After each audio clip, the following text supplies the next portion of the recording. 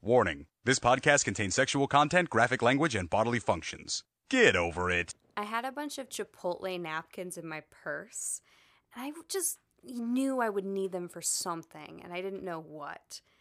And after I did the interview 2 days ago, I was walking to my car, and I felt a little squishy squish, and I thought maybe I was spotting for my period, because I've been spotting irregularly.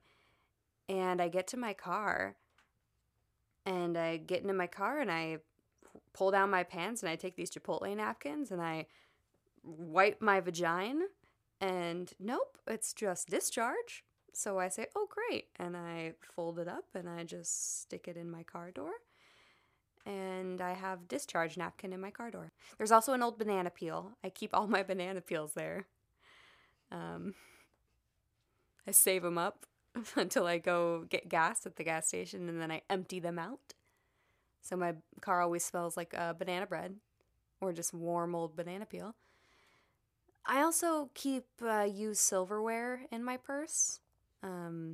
Coffee cups, like mugs.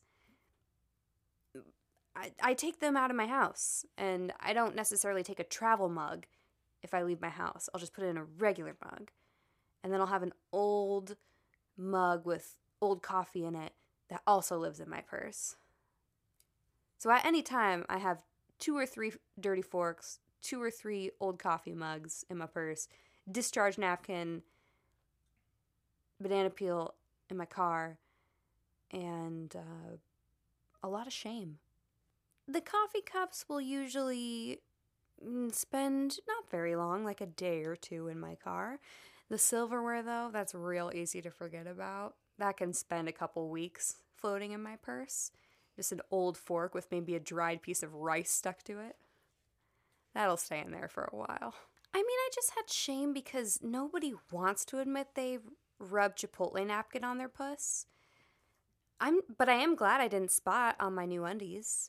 I'm glad it was just normal dissy chargy. Well, now that we're talking about it, I'm going to keep it forever, and I'm going to move it to my glove box, and I'm going to have a discharge napkin in my glove box.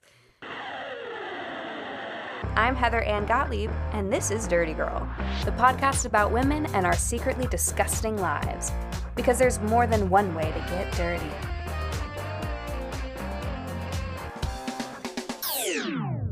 On this week's episode, things that come out of your body when they're not supposed to. Here's 3 rad bitches. I have been doing humanitarian work for the past 5 years, and the dream was to work in Africa, and I ended up going to DR Congo I was working with a nonprofit that build schools in war zones, and I was teaching a summer creative program. It was summer, it was hot, and everyone was kind of wearing sandals. A couple of people in our team started getting these, noticing things on their feet. They're called mango worms. They burrow into your toes, and they're so tiny that you don't see this happening or feel it. And they feed off your connective tissue in your toes. That's why they like toes so much, because they just eat your connective tissue. So this guy was like, I know how to extract these. And he had this surgical kit and needles and tweezers. And I watched as some of my team members were getting these things taken out of their feet. And they were acting like they were in labor. They were acting like it was so painful. And I was like, oh man, this looks awful.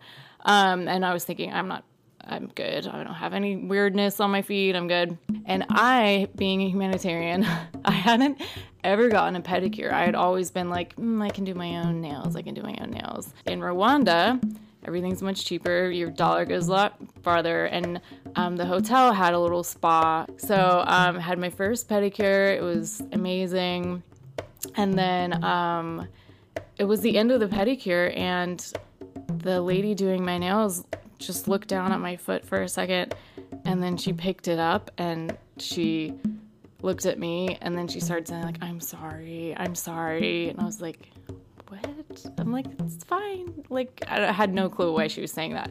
And then she got tweezers, and she started to like pick at something like on the side of my pinky toe, and I thought it was just dead skin because my feet had been soaking for so long because of the pedicure in the warm water that I didn't even really feel anything. I was just like, she just must be like getting some dead skin off the side of my feet. I don't know, whatever. And she kept like saying like, I'm sorry. And she kept like rubbing the side of my feet, like being really, really comforting. Like had no idea. I was like, it's fine, but I don't know what's going on, you know? And this was also like a barber shop. So there was like people on one side of me getting their hair cut, like kind of facing me. And then people, you know, also getting their nails done. And she just kept doing that for a little bit, and then she gets these tweezers, and I didn't even really see what she was doing, but all of a sudden she pulls the tweezers out, and there's this like lumpy like worm larva thing, and everyone in the shop is like, and I was so embarrassed, and I just felt so bad because I was like, obviously this is really gross for her. I just kept thinking how bad I felt for that lady, and how it seemed like the other ladies were like, oh, like that probably never happened before. I just kept thinking like, I'm probably her worst customer. Like I'm probably the story, you know, that gets told like. But if she said I'm sorry, she probably knew what it was, right? She knew to pull it out. Yeah, that is true. Like she seemed to know. I mean, she seemed maybe shocked at the size of it probably, but yeah, she seemed to know that there was something in there she needed to take care of, but that was kind of like a weird experience, being unable to really talk so much, but then doing this very personal thing, but like unable to communicate in the middle of it was kind of awkward, because it was like, yeah, I couldn't explain myself. I just had to let her do her thing, you know? It's kind of a strange cultural thing. Yeah. There were a lot of things that were gross to us, like the fact that, you know, toilets were kind of non-existent, like they had like latrines, you know, and that was incredibly gross to someone who has not grown up with that. If you've seen Slumdog Millionaire or anything where it's just like, yep, that's just literally a hole full of shit. Like that was the reality. And we did have like one night where we had rats crawling on us, which was kind of gross and scary. Much scarier than having like little worms in your feet, disease-wise. Can you talk about that night? Yeah. I look back on it and it's pretty hilarious, because we went into a village, and we were staying in basically the chief's like hut. So, you know, just whatever he had to give us, we were like, cool. Some people were sleeping on the ground, and my friend and I scored a cot, which seemed better in theory because we were a little bit above the ground. And I'm pretty freaked out by rats. So I was like, okay, I'm going to be fine here up above. And we were squeezed on this little cot. And at one point I felt something crawling on me. And just because you could hear them kind of around you. But you're so tired. You've been like in the heat and the sun all day, and you just need sleep so badly that you're just like, I'm just going to just zone it out, shut it off. But at one point, I felt something crawling on my foot, and just the weight of it, you just like knew that it was a rat, and I flinched really quickly, and I just like kicked my foot up, and it hit the wall next to me. I made this huge thud noise, and I was like, oh my gosh, okay, how do I go back to sleep after this? But somehow I did, because in those situations, like, if it was here in LA, I would probably, like, be like, I'm staying somewhere else, you know? But it's like, okay, well, the only option is go to sleep outside, you know?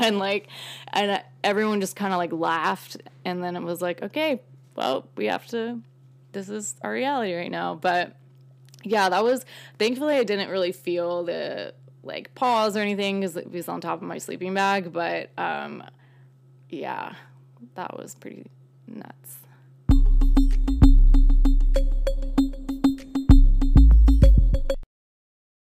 Hey, Los Angeles, did you know we have a live show coming up? Oh my gosh, we do. You can see us live June 23rd at 1:30 p.m. at the Downtown Independent. Isn't that crazy? Yeah, we're performing at Rom-Com Fest, the inaugural festival celebrating rom-coms, and we're gonna be there celebrating being dirty and rom-coms. It's so exciting. Tickets are on sale now at romcomfest.com. So, I'll see you there. I'll smell you there. Well, let's queef there together. In harmony. A musical of queef. I have a very gross story, perfect for lunchtime.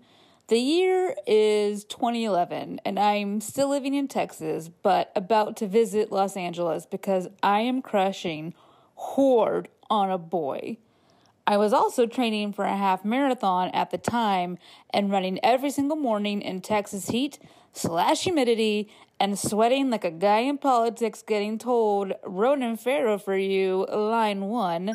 So of course I get a super attractive infected sweat gland on the base of my neck that looks like a giant boil. I'm asking everybody about it. Does it look bad? Should I go see a doctor? And all of them give me the same gross look like, please stop showing me your infected boil, Kellen. And if they think that, what will the cute boy think when he sees I've got a gross bump on the base of my neck, a place that's very easy to cover up and isn't exactly super sexy anyways? Like, who's leering at the back of your neck in a sexy way and not in a can't wait to get my hands around that and throw the body into the trunk? But you know, when you're crushing horde, you do stupid things. So I marched myself down to emergency care, gave them $60 American and said, get this cock-blocking boil off of my neck, please. She takes a look at it and says what I already knew. It's a blocked sweat gland, and she assures me she's seen a lot of these recently on account of it being Texas and people, in general, being gross. She says, we can just lance this guy, give you a tetanus shot, and have you out of here and on to your normal life in no time. Sounds good. So she numbs the area, which hurts like hell, and so she eventually stops and just goes for it and has me lay on my stomach while she is on my back. And she's squeezing the life out of this infected, blocked sweat gland. I guess this particular sweat gland is putting up a fight with my doctor, and she's using all of her muscles to lance this sucker to death. And then suddenly, it happens. The boil bursts. She lets out a bit of a gasp because it surprised her, as it did me too. Because when the boil released its mountain of pus, it did so onto my face. I now have infected body fluids from my own body in my eye, and yes, in my mouth. And with the other eye, I can see the pus has also made its way to the wall. I'm looking at it, feeling it, and tasting it all at the same time. This infected fluid, and I start shouting, it's in my mouth, it's in my mouth, it's in my mouth. And she says, oh, well, that's never happened before, as if she didn't tell me earlier how common infected sweat glands were in our community. And I say, am I okay? I feel like this shouldn't be in my mouth.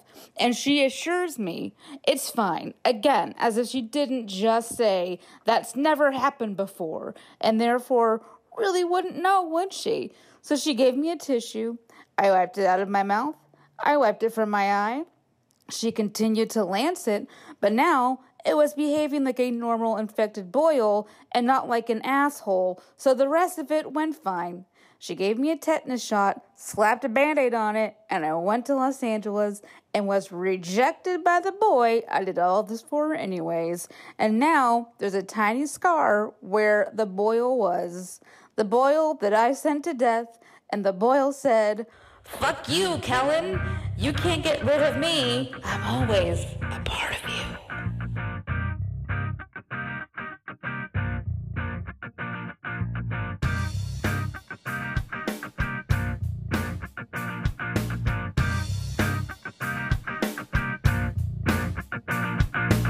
The story that I tell whenever someone's feeling like total trash about themselves, I tell this to make them feel better, because it was a low point for me for sure, and my relationship suffered a little bit after it.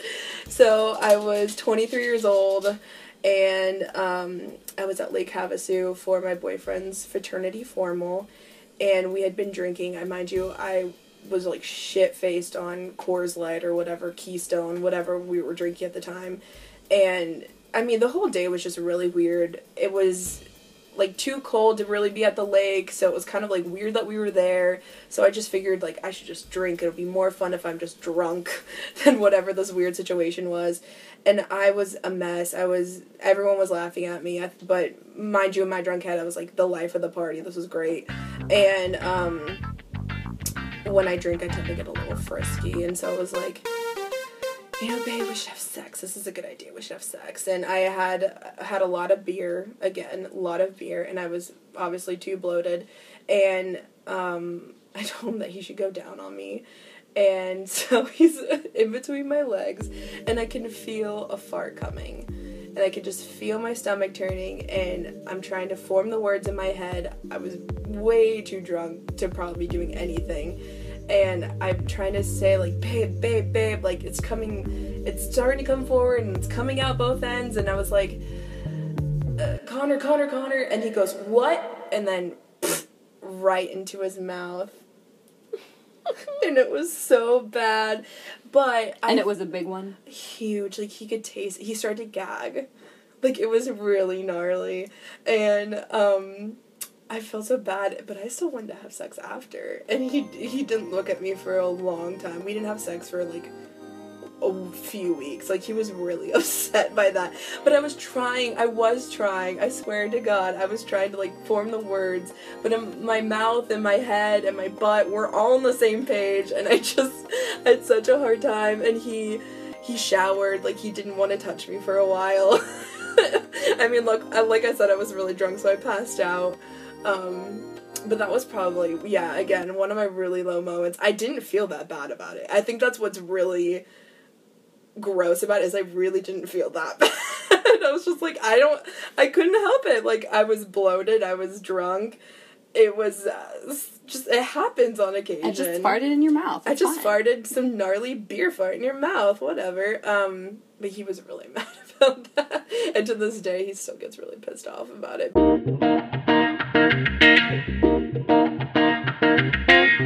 So, boyfriend. Hello. I was just chatting with your girlfriend about the time.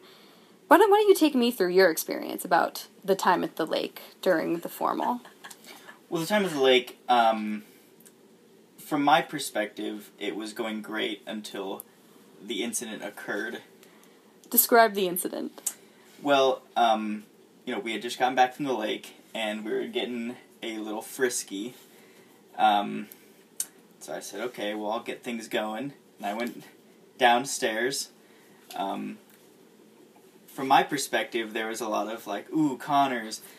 So from my area, I thought I was doing well. Turns out she was trying to get me to stop, and I'm sure that you know the rest. Yes, but I want you to describe it.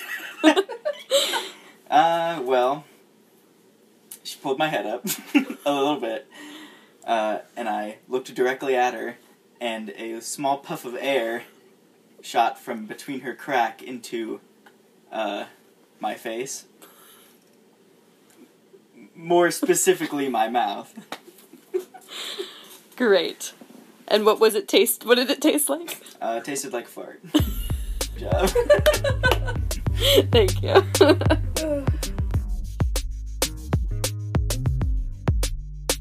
Dirty Girl is produced by me, Heather Ann Gottlieb, along with Cameron Taggy, Tristan Bankston, and Alex Salem. We are distributed by the Hoo Ha Ha Podcast Network. Our logo was designed by Kevin Laughlin.